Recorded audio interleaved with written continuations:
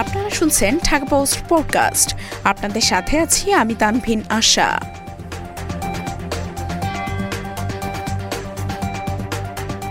নতুন বছরে ইপিএসের আওতায় দক্ষিণ কোরিয়া গেলেন ৯২ শ্রমিক।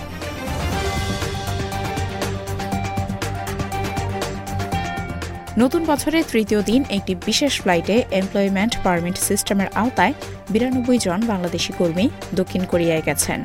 মঙ্গলবার সিউলের বাংলাদেশ দূতাবাস এক খুদে বার্তায় এ তথ্য জানায়। দূতাবাস জানায়, ইপিএসের আওতায় মঙ্গলবার দক্ষিণ কোরিয়ায় পৌঁছানো ৯২ কর্মীর মধ্যে ৬৯ জন ছিলেন নিয়মিত এবং বাকি ২৩ জন কমিটেড কর্মী ছিলেন। ঢাকার দক্ষিণ কোরিয়া দূতাবাসের তথ্য বলছে, ২০০৮ সাল থেকে এমপ্লয়মেন্ট পারমিট সিস্টেম বা ইপিএস সিস্টেমের মাধ্যমে বাংলাদেশ থেকে দক্ষিণ কোরিয়ায় কর্মী যাচ্ছে।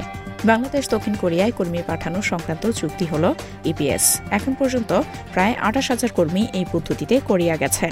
Bangladesh overseas employment and services limited তথ্য বলছে, ২০১০ সালে বাংলাদেশ থেকে সবচেয়ে বেশি ২,৬৯১ জন ইপিএসের আওতায় কর্মী নিয়েছিল কোরিয়া। ইপিএসের প্রোগ্রামের আওতায় বাংলাদেশ সহ ১৬টি দেশ থেকে অদক্ষ বিদেশি কর্মী নিয়োগ দিয়ে থাকে কোরিয়া। করোনা মহামারীর কারণে দক্ষিণ কোরিয়ায় সরকার ২০২০ সালের মার্চ থেকে ২০২১ সালের নভেম্বর পর্যন্ত বিদেশি ইপিএস কর্মী নেওয়া স্থগিত রেখেছিল। করোনা পরিস্থিতির উন্নতি হলে ২০২১ সালের ডিসেম্বর থেকে কোরিয়া সরকার আবার বিদেশি কর্মী নেওয়া শুরু করে।